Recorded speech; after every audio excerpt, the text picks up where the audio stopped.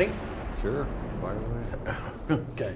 So, welcome to the show, everyone. I'm Kevin Ham, and I'm joined today by Mike Miller out of House District 84, which is where in the state?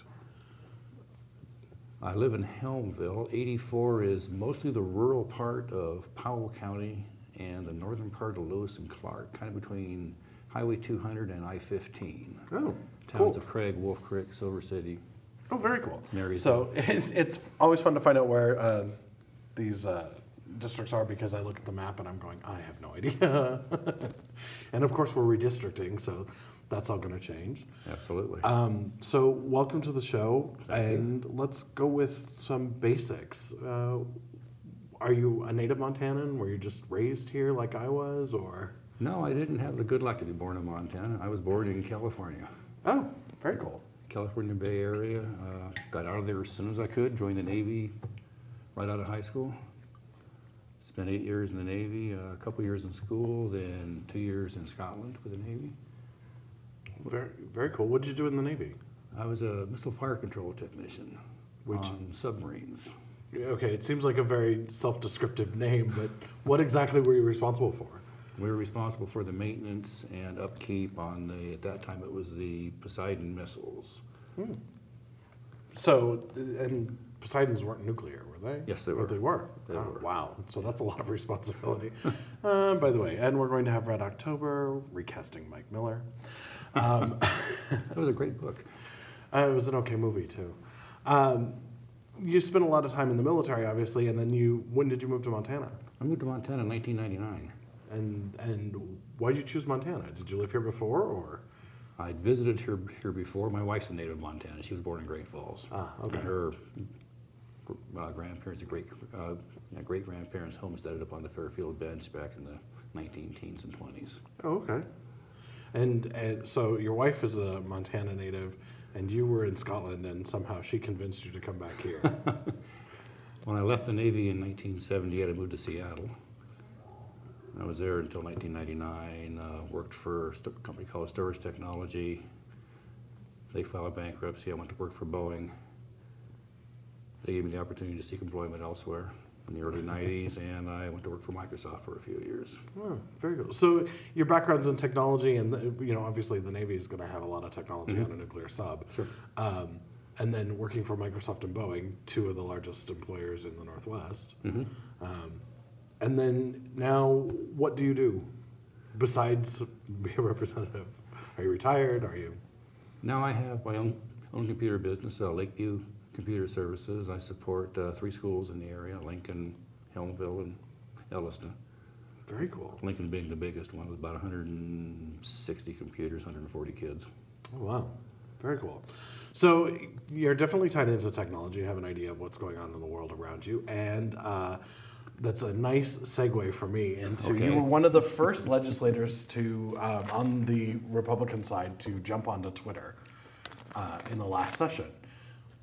What's it like being that person that, everybody else goes, oh, well, he's got it covered? It's pretty lonely out there as a Republican on Twitter. And I can understand that. It was pretty lonely on Twitter the first 2 years I was on it, many moons ago. How do you see technology changing our political landscape? Rapid communication with everyone. I mean, your constituents, they can sign up and follow you on Facebook or Twitter or whatever, and you can communicate with them. They can communicate back with you, which I think is a huge advantage over what it was, say, even 10, 12 years ago. Was this your first term in the session? My second. Okay, so your first term in the session, you didn't have Twitter, obviously, or Nope. did you? No, I didn't. Okay, so how did that make things better or different for you, I guess, other than the communication, which is obviously what it does, but did it make it easier for you to get through things, or did it make it more confusing? Was it just adding more time? Or do you wish you'd had it in the first session? Tom McGilvery was on it the first session. I was not, as you've mentioned. I think it probably would have helped get the word out a little bit more. I don't really have a lot of constituents following me that I know of. A few. So how do you reach your constituents? Being in rural Montana. I mean, we do have cable out there now, but Mostly via mail. Really? So it's still pretty much the old Pony Express that connects people in. Yeah, my first time going door to door, I spent 8 hours, drove about 120 miles, and talked to about 15 people. I thought, this is not going to work too well. Yeah, there's a lot of ground to cover in your district. 2,529 square miles, I think it is. Wow, that's a ton of space. So, and how many people are in there? Because the districts are all about the same. Just over 10,000. About 6,500 registered voters, as I recall. Wow, that's impressive. So mail is still very important. Technology isn't something that people are grasping onto in the rural areas. Is this a problem that you're seeing across Montana, or is it pretty? I wouldn't call it a problem. Okay. What would you call it? I'm kind of envious of the guys that have a district that's 6 blocks wide and 18 blocks long. They can just walk it 3 times in a weekend almost. But yeah, I'm kind of stuck with the old snail mail technology for reaching most people. And are you finding that they're still able to contact you that way, or are you getting them up to speed with hey, call me here or reach me via email this way? Or I try to steer traffic to my website. I have links on that to follow me on Twitter and follow me on Facebook and that kind of stuff. A few of them do. Get lots of phone calls. Good. That's good. The phone is still the greatest way to communicate it in the world, I think, because you actually can hear what people are, not only what they're saying, but what they're feeling. Outside of face-to-face. Yeah, no, I don't like to talk to people face-to-face. There's no body language over the phone. Right. But you can tell if they're smiling. or if they're doing any sort of not smiling, I guess. So it was your second term in the legislature. How would you grade the legislature last year? Chaotic. Really? Chaotic, I would say. I think one issue was, I think we had 41 freshmen last time. In the House? In the House, yeah. Just in the House. Yeah, so almost half. I think it was 37 in 09 and 41 last time. And we're looking at probably more than that next time. If every incumbent in the House wins, there will still be 32 new legislators. And we know that every incumbent's not going to win. Wow, that's impressive. But I would say that you have all the new legislators, and they have their pet bills, and they get elected, and they can turn those bills in. So those bills get drafted first. Right. And the heavy lifting doesn't really start to get to Helena. Things like workers' comp, business equipment tax, that are going to take 3, 4, 5 weeks to hear. Right. So we start off and we hear bills about hunting with spears. Battles. As an example. So the perception there was, well, the legislature's just goofing off, they're not working hard. But behind the scenes, I think we were doing. Oh, I think there was a ton of hard work that was going on. And even the bills that I personally would think are ridiculous bills that I don't understand why they were involved. I know there's a lot of work that goes into it. And as much as I disagree with them, because I'm subtle and quiet, I still think that, if their constituents wanted it and it's something that they felt needed to be brought up, then yes, it has to go through the process. And it's perfectly legitimate to take any of those bills through the process. Do I think they should pass? Obviously not. But that doesn't mean that they shouldn't go through the process. The process is there for a reason. The process is there to protect us from, the bad bills passing, and, it gives everybody a chance to voice in on it. If you're not going to use the process at all, then why have it? Agreed. Yeah. So I do understand both sides of the argument with that, but I think that last session was chaotic in many ways, and it continued past the point where we started to get the meatier bills, the things about taxation and rights and whatnot that went on, and it was hateful.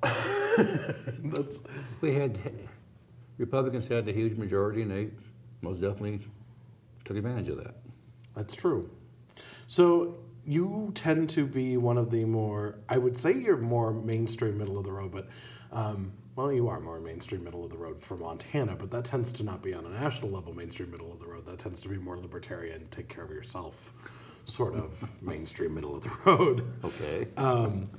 How is it that you, I don't even know how to phrase this question. It's one of those odd things. I saw you on Twitter, and you're one of the more interesting tweeters that, whether I agree with you or not, you always have a great perspective on things. But it's not the party line. And there was a lot of, you either need to toe the party line or toe the Tea Party line last time, and you really didn't fall into those categories, and yet everybody respects you on both sides. And it was this magical balancing act, and I don't know how you did it, and I'd like to know the secret if you know what it was. I guess I don't know either. As far as party line, I don't really agree 100% with either party line, obviously. Right. Going to vote the way my constituents want me to, I hope. Well, that's the whole point. And they're a rather diverse group, obviously. Right. So what were the bills that you really wanted to get through? Or what were the big bills that you wanted to work on this last session? I would have liked to have gotten my bill through that would have combined the primary election with the school elections. That's a great one. And so that one actually I agree with, mostly because I'm pragmatic with the whole, it's an election, why would you separate it? Let's go through a little bit of the history. Why is it separate? Do we know? Has it just always been that way? I'm not sure on that. I think the June primary might be in statute, and I think the school elections have to be held in May due to budgeting things and teacher contracts, so they can do negotiations knowing what their budget is. So like I said, my bill would have backed the primary up from June until May to coincide with the school elections. I guess there were some issues in there with like sewer districts crossing precinct lines and that kind of stuff. They were getting kind of technical, I guess, that the county clerks didn't really favor too much. Oh, so it was. See, and that's now that just makes me cranky. It's another bill to be angry about, because the fact that a bureaucrat doesn't want to do their job, that just makes me insane. It would have been more work initially, but once it was set up, I think once they had everything all drawn out. Right, and there are plenty of times where county lines don't match up with a legislative district, or Oh, even with a city. Like East Helena crosses over into 3 different counties. Sure. So it's not like it's that big of a deal. You vote for the county commissioner in the area that you actually live in. Yeah, Not tough. You might have a fire district in 2 precincts, or 2 fire districts in 1 precinct. So then you'd have to have separate ballots for half the people here that are other half there.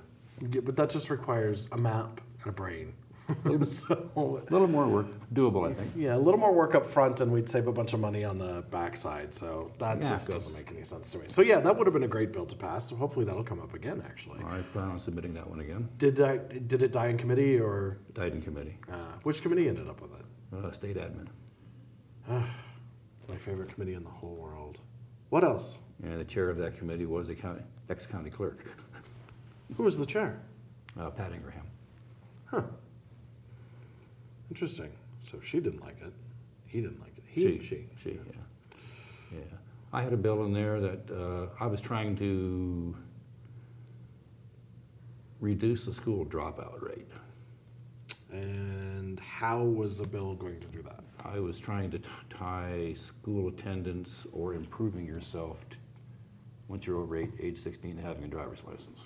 Oh, okay. So, did your bill account for emancipated minors? Accounted for emancipated minors, if you dropped out of school and you were in an apprenticeship program or something. I mean, So it accounted for all of those situations. if you were being homeschooled, as long as you were sitting on the corner selling drugs.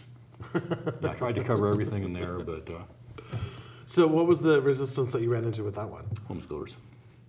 Because They felt it would have given the state additional power to look into their curriculum and into their private lives and that kind of stuff. well, since they kind of do look into the curriculum, because if you want them to go on to college, they have to know. Mm-hmm. Huh. And if you're actually teaching them the right thing, wouldn't you want them to show off their knowledge?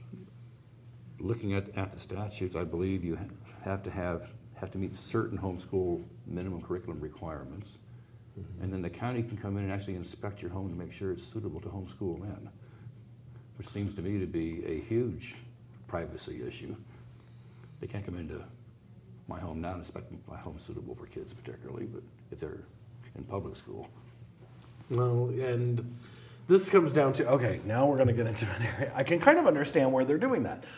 Because if you say that you're homeschooling your kids, but you're actually having them work, that would be a problem. And the child welfare laws and the facts that we really do consider that to be a bad thing, I think that justifies it. And you do open yourself for that. If you're going to say that you're homeschooling them, we expect you to actually be doing that. And this is the same thing with like corporate welfare and corporations and Citizens United. If they didn't do those things, we wouldn't have these laws against them. But, and so, yes, some bad apples ruin it for everybody. That's the way it works. So I can kind of see that. But I also look at this and I go, well, if they want to have homeschooling, there still has to be some sort of regulation on it because we don't want kids to be, let out as adults and then they have no foundation whatsoever to survive. And I fully support homeschooling. I made every effort in that bill to make sure it wasn't going to be more burden on them, but apparently they didn't see it that way. That's interesting. So we have a lot of infighting that happens in Montana. There's a lot of, we try to improve things and government does its neat trick of it's a ratchet. It only makes, it moves in one direction and it never ever moves out. How are we going to fix some of those? Because one of the topics, and we were discussing this before we started recording, but that I feel we have ratcheted far too far on is term limits.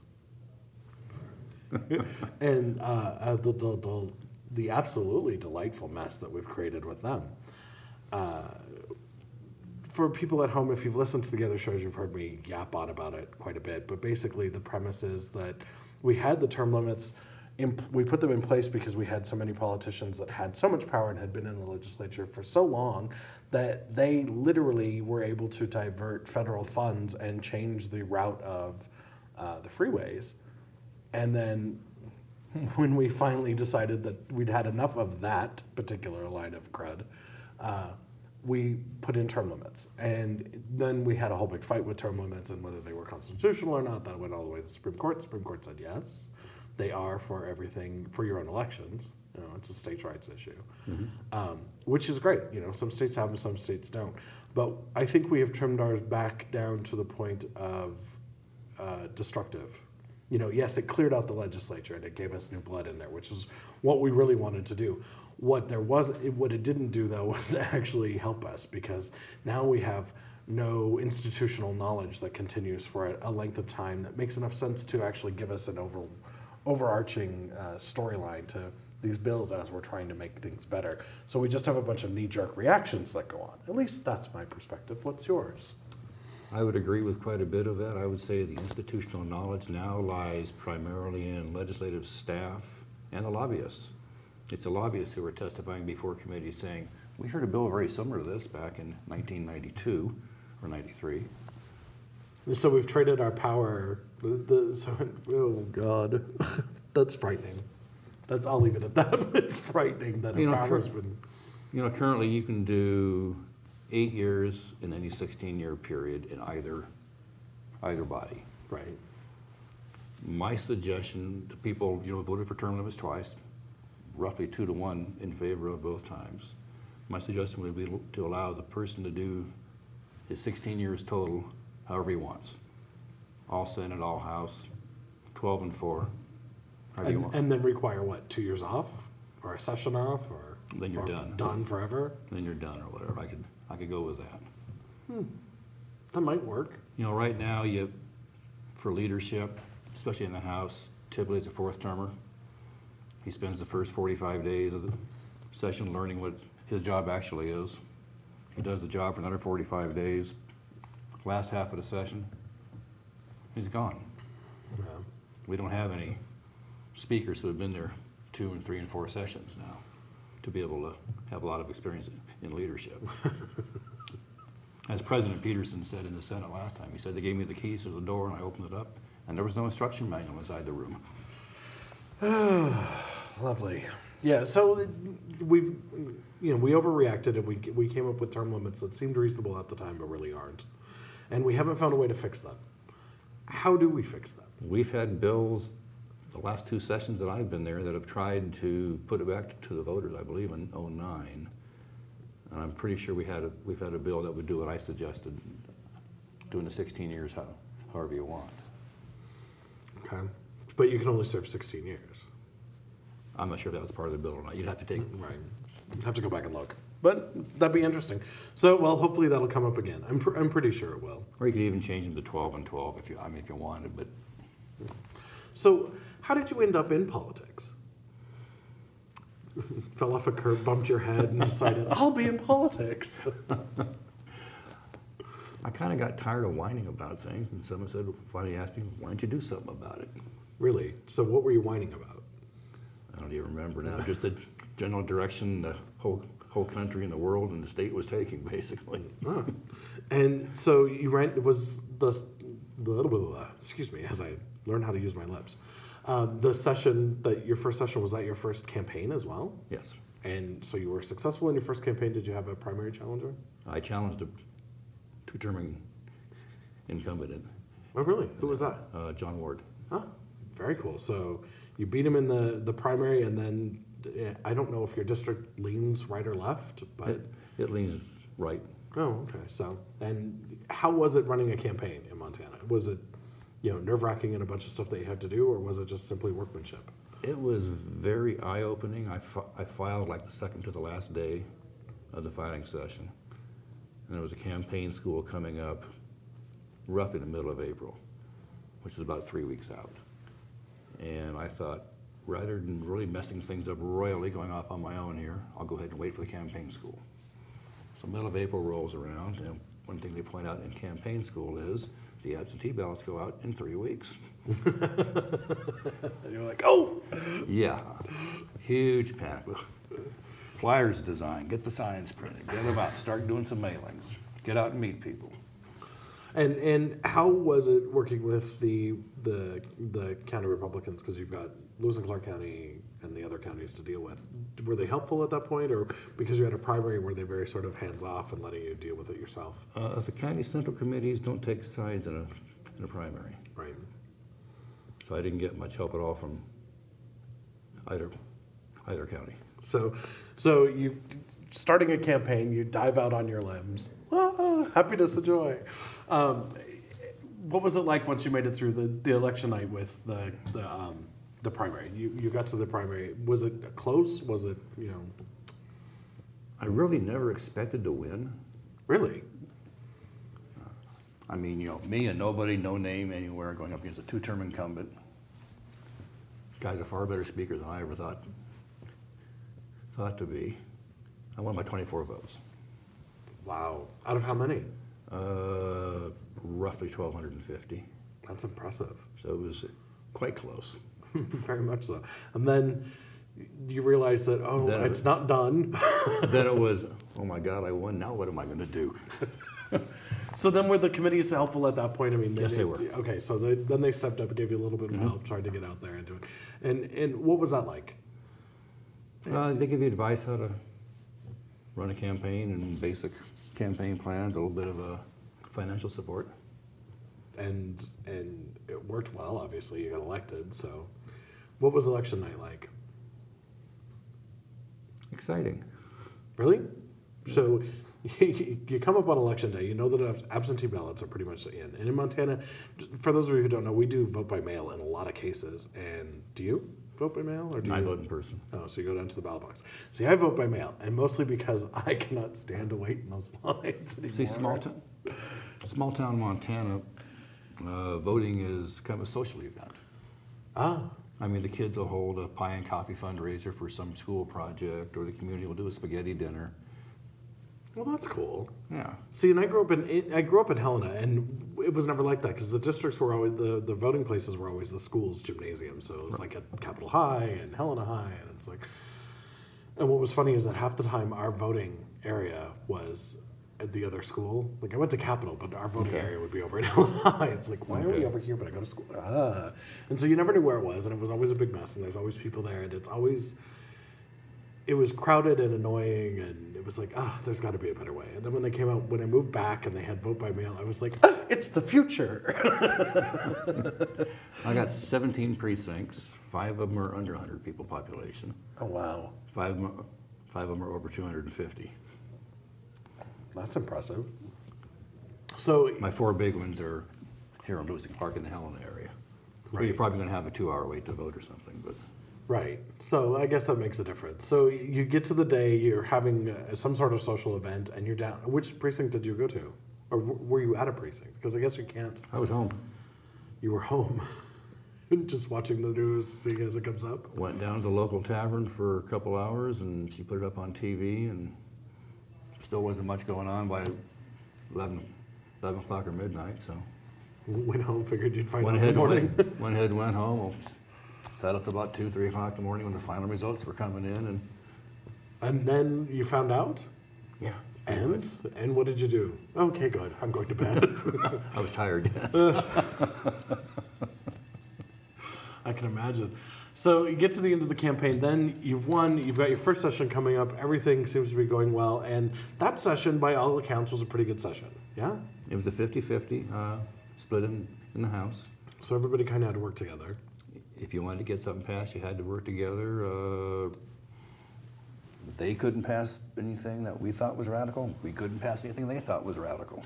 And Pretty good balance. yeah, and so you were actually able to pass some really decent bills. That was a year that, let's see, the one bill I know of is the notary book bill that was passed that year, Okay, yeah. which I think is a great bill. Not just because my mother has a lot to do with it, although that certainly informs part of my view on it. But She did lobby me on that one. yes, and she'll, if they try to mess with it again, I'm sure she'll be back. One of the things that bill does is it establishes that notaries in the state have to keep a log of when they've notarized for something. It doesn't have to be, it's not a lot of information that they keep. It's basically the name of the person and what type of notary they were doing, and the date it happened. And the reason that has become really important lately was actually the housing market collapse with the robo-signing of mortgage foreclosures. That's the word I was looking for. In Montana, there's been a ton of people that had their mortgage supposedly pulled into foreclosure, but because the notary was a Montana notary and they didn't keep a log, it's not legally notarized, therefore the judge was able to throw them out. So several people have kept their houses because of that law. So in my mind, I think that's a good law. Call me crazy. So then you get to your second session, things kind of blow up, and we did have a bit of the craziness, and then now what? You're running for office again. Yeah. And how's it going? How's your campaigning? I really haven't done a whole lot yet. Not having a primary this No time. primary? Ah, very cool. Who's running against you on the Democrat? Or do they have a primary? No, he does not have a primary either. Everett Sheets. He's a prison guard from Deer Lodge. Very interesting. So I know you're in town for the... And a libertarian. and a libertarian. Oh, you've got one of those. The last 2 times, Ron Van Deventer from Craig area ran against me as a libertarian. And he is now running for libertarian governor. Right. So he came down last session, in the middle of the session, introduced his son to me. He said, Mike, I'm going to run for governor next time. My son's going to run against you. Okay. Nice guy. I actually met him at the governor's candidate debate up in Great Falls, put on Okay. by the Farmers Union, Okay. and very interesting. He has his own view. There were a couple people that have their own view. That was very fun. So, what's your least favorite thing about politics? Raising money. I hate to ask for money. But Absolutely. you have to do it. Yeah, it's something you have to do, yeah. And why is it your least favorite thing? Just you hate asking and that's it? Or Pretty much. I'm kind of a do-it-yourself type guy, and unfortunately, I can't afford to finance my own campaign. right? What's your favorite part about politics? Sitting in committee, listening to testimony on bills, and trying to make a rational decision if I should vote for or against this bill. Okay. I guess, that makes you a good politician if you're going to sit there and listen, and that's your favorite part. We have a lot of interesting bills that have come up. You want to talk about some of my favorite topics? Let's go. Okay, so House Bill 516, Okay. which was, for those of you who have missed every episode that I've done, House Bill 516 was the Chris Hansen's bill to remove the ability for cities to have a non-discrimination ordinance that expands what the state has for non-discrimination. Basically, it takes away local power, which is kind of funny because this is coming from somebody who campaigned on a promise of local power, local power, local power. So you happen to vote against it. House Bill 516 came to the floor. I know this because I looked at I have a blog post actually that I can't say on this podcast because I'm trying to keep the clean tag and not be explicit. But when it came up on the floor for a vote, you voted against it. You were one of the few Republican voices to vote against it. You were one of 5, I believe. Pull that vote up real quick.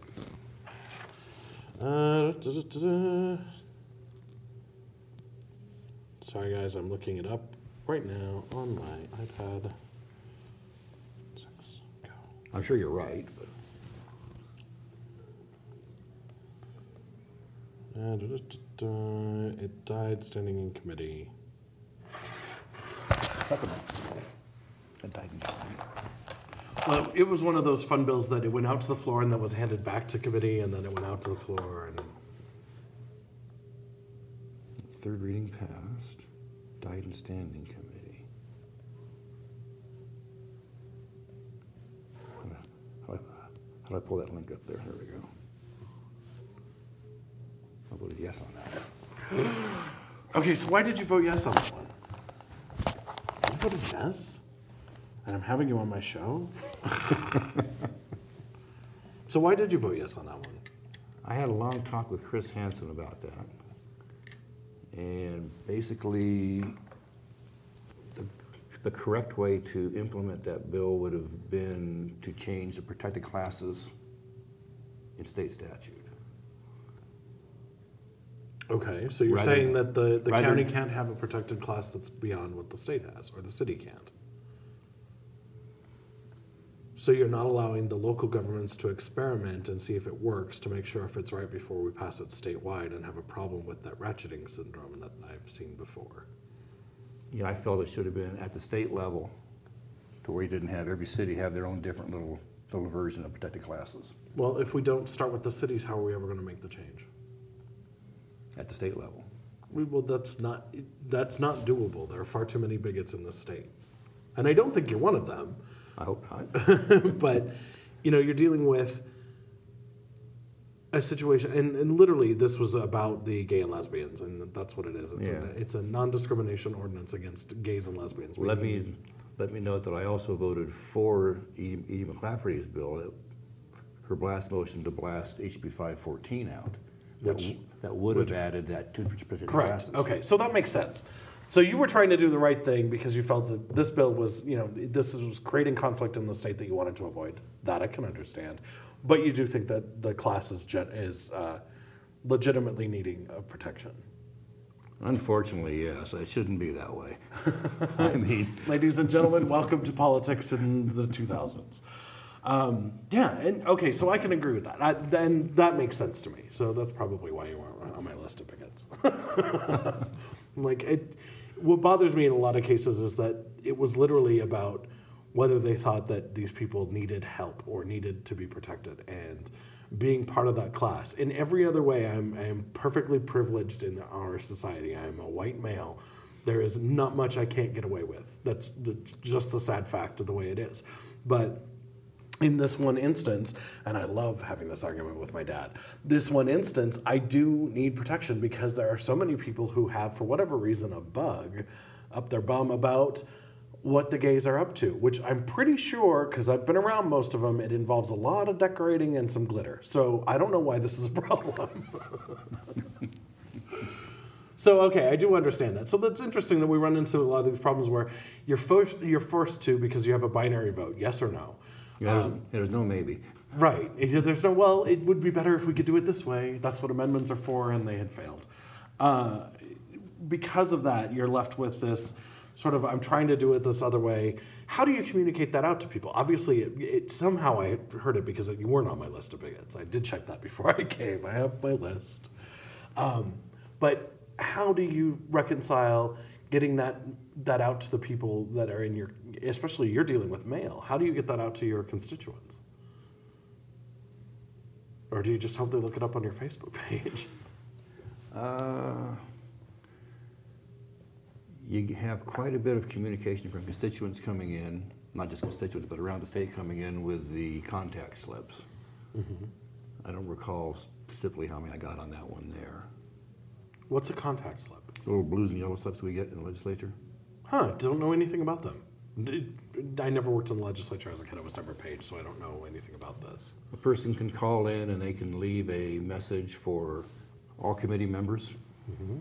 or they can call in and leave a message for, I guess, up to 5 legislators at a time. And there's also an internet forum on the state legislative site that you can fill out and do the same thing. If it comes in via phone, it's yellow. If it comes in via the internet, it's blue. And it tells you the message, or Because the message, yes or yeah, no? vote yes on this, vote no on this. Oh wow! Give me a call, send me an email. If What are you thinking? The only thing that would make it more archaic is if they were delivered by owls. My first session, I probably had somewhere around 1,600 of those and around 2,000 emails. Wow. Last session, I had over 2,000 emails on medical marijuana issues alone. I haven't even discussed medical marijuana in any of our shows. Oh. Which, we'll get to that in a minute. Interesting. So it's not as easy as, yes, I think House Bill 516 is a problem because I don't see the conflict as an issue. I think the conflict will help us resolve some other problems that are going on with how we deal with people. But that's my take on it. You voted for it, or voted for the measure because you believe that the conflict is wrong. That's a legitimate reason for voting for that measure. You can certainly deal with that, especially because you did try to blast the other one out.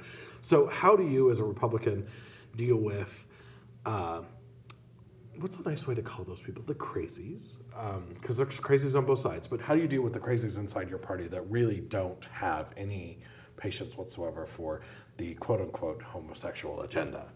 Which I'd like to see that agenda because maybe I'd know what I was doing wrong. No, I'm supposed to be wearing purple. Wrong. Okay. There's not a lot of communication going back and forth on that. People are very set in their ways, but they're very set in their minds. And you're not having to deal with them yelling at you about it, or? Interesting. No. Well, that's cool. I guess that's great, actually. So, what other bills?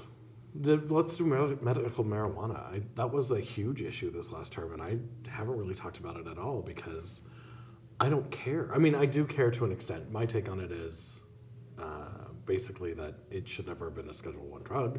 I agree with that. I don't know. Ooh, actually, I do remember a tweet from you, which was you don't remember how the federal government even decided it had the ability to regulate it. Is that correct? Well, it took an amendment to the Constitution to prohibit alcohol. Uh-huh. So another one to unprohibit it. Yes. And yet 3 o'clock on a Friday afternoon in 1937 or 38, Congress says you can't use this drug or herb or whatever you want to call it. Interesting. Where's the constitutional authority for that? Good question. And I would like to know too. They can.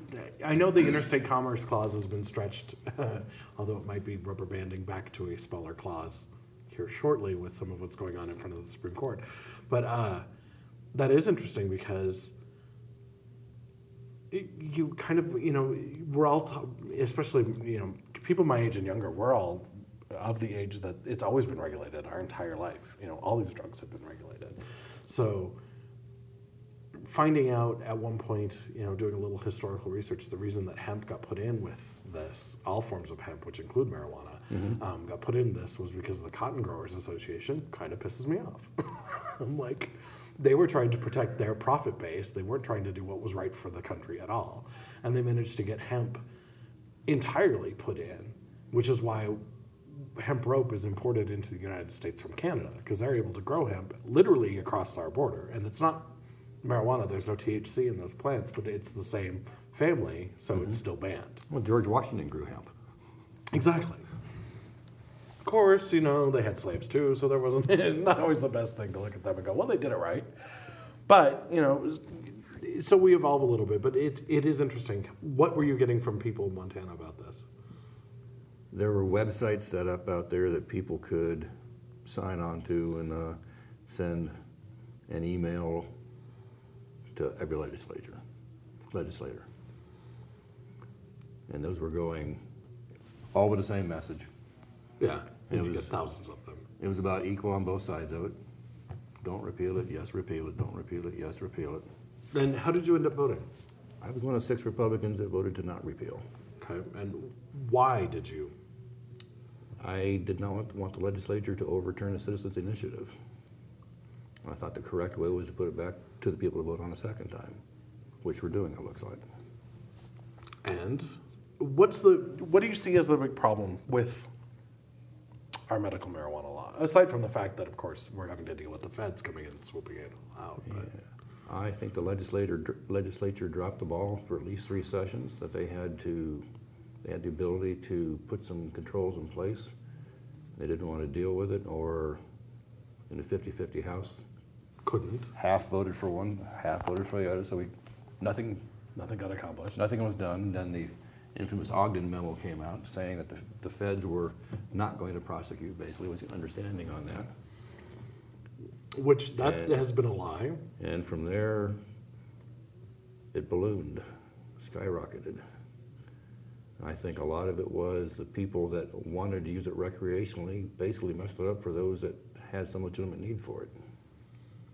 So, what is your take upon people using it recreationally? Do you think it should be taxed and sold like alcohol? I could probably support that. Really? See, you're far more libertarian than I think you realize. See, I can support that too because I look at it and I look at my friends that are potheads, and I adore them. And I know full well that they are never, ever do they cause a problem because they're too stoned. When they're high, they are just the most calm people in the world. You want to hang out with them because they're not going to do anything, and you can do whatever you want. It's great. Well, there's some other major issues in there, like the driving under the influence laws. Well, yeah, but You can smoke it on Monday, you're going to test positive on Thursday, but you're not under the influence, actually. right. Society's not quite ready to deal with that, I don't think. Well, but that requires society to grow up. But on things that the society should grow up on, airport security. There's tons of it. There's tons of it that goes on that we just don't spend any time. We have these knee-jerk reactions, and we're doing it all over the place. We do it at the national level, we're doing it at the state level, and it's getting worse. It's bizarre to me that we're acting this way. Because I don't remember people being this way when I was a kid, but maybe it's because I wasn't paying attention, but I don't understand. I don't understand why everything has to be a huge drama. It can be, yes, we're going to make this change, and no, it's not comfortable for everybody, but we're doing the right thing. And that causes such a huge argument. By the way, nodding doesn't help. They can't hear you. It would have to have some very tight regulations on it if it was ever to be so-called legalized and taxed and controlled and that kind of stuff, I think. But So what about the rest of the war on drugs? There was an interesting study that came out recently of Portugal. It was 12 years ago now, rebuked the idea of a war on drugs. They decided that they were going to be done with the war on drugs. What they instead did was they removed every bit of criminalization from their drug laws. They diverted all of the money that had been used for incarceration and trials and put it into programs to help people get over their addiction. If somebody's caught with drugs, they're never confined. They're just asked to go get help. They're given the resources to find help and to get the things that they need to get on their feet. And in the 10 years since that's happened, their crime rate has dropped by nearly 60%. Their drug-specific crime rate is almost non-existent anymore because you can get the drugs that you really specifically need. If you need to get high, by all means, you can do it because they're available. But you don't get in trouble for it. And while they're available, they're not imported in the volumes that they were before. They don't have the meth problem that they had in the major cities. They don't have the trade in illicit drugs, illicit use of prescription drugs that they had. Far less people are incarcerated, of course, because there's no way to incarcerate them. It's not part of the law anymore. And their GDP has gone up. And this is Portugal. Their Okay. entire country is basically a beach. Okay. They turned around and they said, no, this isn't working. What's your take on that? Is that a better direction for us to go? And how would we do it? Or should we even try? Well, the war on drugs is an abject failure, I think. Absolutely. It raises the price up because it's profitable, because it is illegal. And there's danger involved in it. If you're a distributor, you could go to jail, so I better be paid for that Or get shot or whatever. contingency, yeah. We incarcerate, I believe, the highest percentage of any first world country Yep. at great cost. No, it's insane. Both the actual cost of the incarceration and the social costs, Such as welfare benefits, food stamps for the families that are left behind and have no Right. income. Plus, when these people get out of jail, they've not been given any sort of treatment. And they're given whatever treatment they get in jail, but Yeah. it's generally forced treatment. They don't go through it. The recidivism rate is high. They don't become productive members of society. They fall back into the drug trade very easily, and then we've got the cycle of doom. And then we have our new favorite thing in California and other states, California, Texas, probably half the other states, is the 3 strikes and you're out. which is incredibly expensive. Right. So we've done all these things in the name of, well, we need to protect the children, but all we've done is we've taken them from the time, well, they're no longer children. They're 18 at that point, so we can incarcerate them forever. They're obviously never going to contribute to society because we, as society, haven't made an investment in them to make it worthwhile. Once they do get out, they're felons. They can't find a job. They can't vote. They can't own a gun. I mean, all their citizenship rights are stripped. At best, they're going to find minimum wage jobs or close to minimum wage jobs. And yet this is to make things better for people. So That's why I say it's a failure. how would we fix it? Follow Portugal's example, or? I don't know if I'd go that far or not, But we have to do something, hopefully. something should be done. Good. I'm not sure I have the answer to that, but Well, good news is you're a state legislator. Hopefully we don't have to have that. So what else happened with the medical marijuana blew up, and then we had, and I know you're on the opposite side from the governor, we had our the branding day, which was a delightful afternoon of completely destroying all the hard work that the legislature had managed to pass. I guess that's a charitable way of saying what happened that day if you were on the other side. What was that like for you? rather amusing. Really? Almost childish, trying to get attention, which obviously worked. He made national news. Right. I mean, I would never think of doing something similar to that personally, but Yeah, you're much more reserved than Schweitzer. But you know what? Most people are. So, there is a bit of it there's quite a bit of it that was the showmanship that went into it. But what about the bills? Were there bills that went up there that were being branded that you thought shouldn't have been, or? I thought we passed some good legislation that the governor vetoed. Were they specific to the branding, or were they just other ones that vetoed? I don't know which ones he branded, so Ah, I never bothered to look at the that works. actual list on that. So, you're running for office again. What do you hope to do in this next legislative session? What are the big bills that you want to get passed are? Transparency. I want to get the state checkbook, for lack of a better term, online. The governor in, I think it's February or March 2010, revenues were dropping. It looked like we might have special session coming up. Called on the citizens of Montana to submit suggestions to help cut the budget, help reduce spending. Would have been much easier if you could have logged on to the And see where we're internet spending and our see where the money? money was getting spent. Yeah, absolutely. We had bills in 2009 and 11 to do that. What are the roadblocks that you're running into with that? 50/50 House in 2009. And Because people thought it was too radical to put up what we're spending our money on? there's a thing called death by fiscal note, where you have a bill that comes in and they really inflate the costs on it. or what appears to be an inflation of the costs on it. You know, some states have done it for a couple 150,000, 300,000. I think Montana's fiscal note was between 2 and 3 million to do it. Way over the top, I thought. $2 and $3 million to put up what we're writing our checks to, because QuickBooks has been able to do this for years. So, and we balance that budget on a regular basis to make sure that we know that the money has come in and gone out correctly. Right. So putting that up doesn't seem like a tough thing to do, because it's not like you're giving them access to actually write a check. You're just putting information about where it's supposed to be going. Yeah, Kansas has a pretty good website on it that I've explored through. And you can actually get down and you can see what employee put how much gas in the state car, how much they spent for the hotel the previous night. Was it they got state rate? Yeah. Okay. See, and that sort of stuff makes sense to me. I don't understand why that would be a problem. So death by fiscal note seems like it was an excuse to hide stuff. We had that last session also, I believe. Tom Burnett carried that one, I think.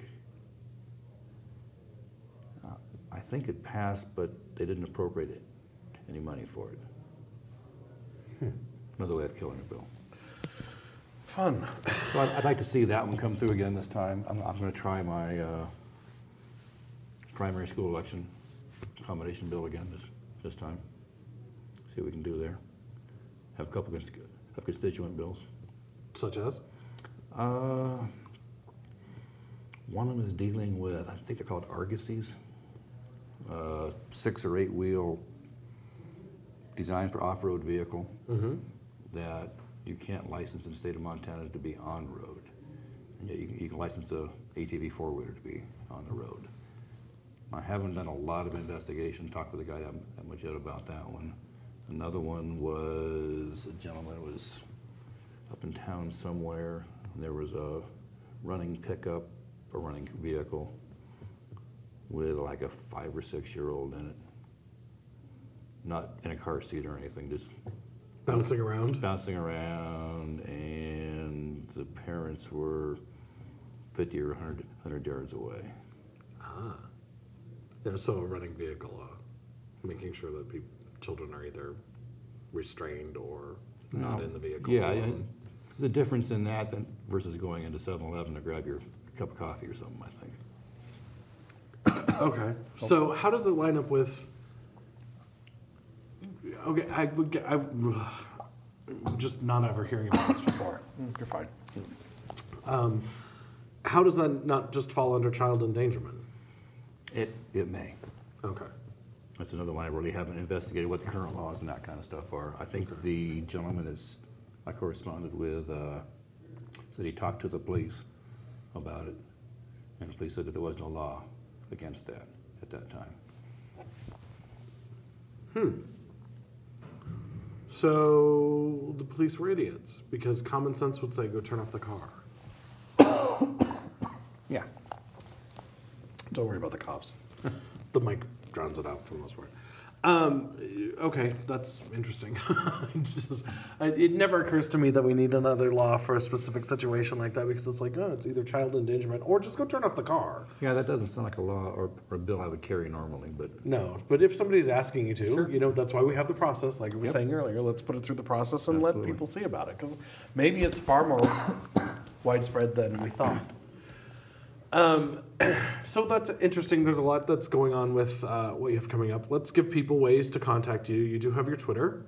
I do. It's Mike Miller HD84. And you have your Facebook page. Mike Miller on that one. Okay. And you have your own website. Yep. Which is? MikeMillerHD84.com. Okay. And we'll put links to all of those. I'll try to drum up the other links that we talked about in the show. And you do have a donation page on your website or I do. something like that? Okay. We'll put a link to that as well. There's a ton of stuff on both sides of the aisle that I think drives me crazy. So I'm really thankful that you came on the show. I know it's not your favorite thing in the world to come out and talk. And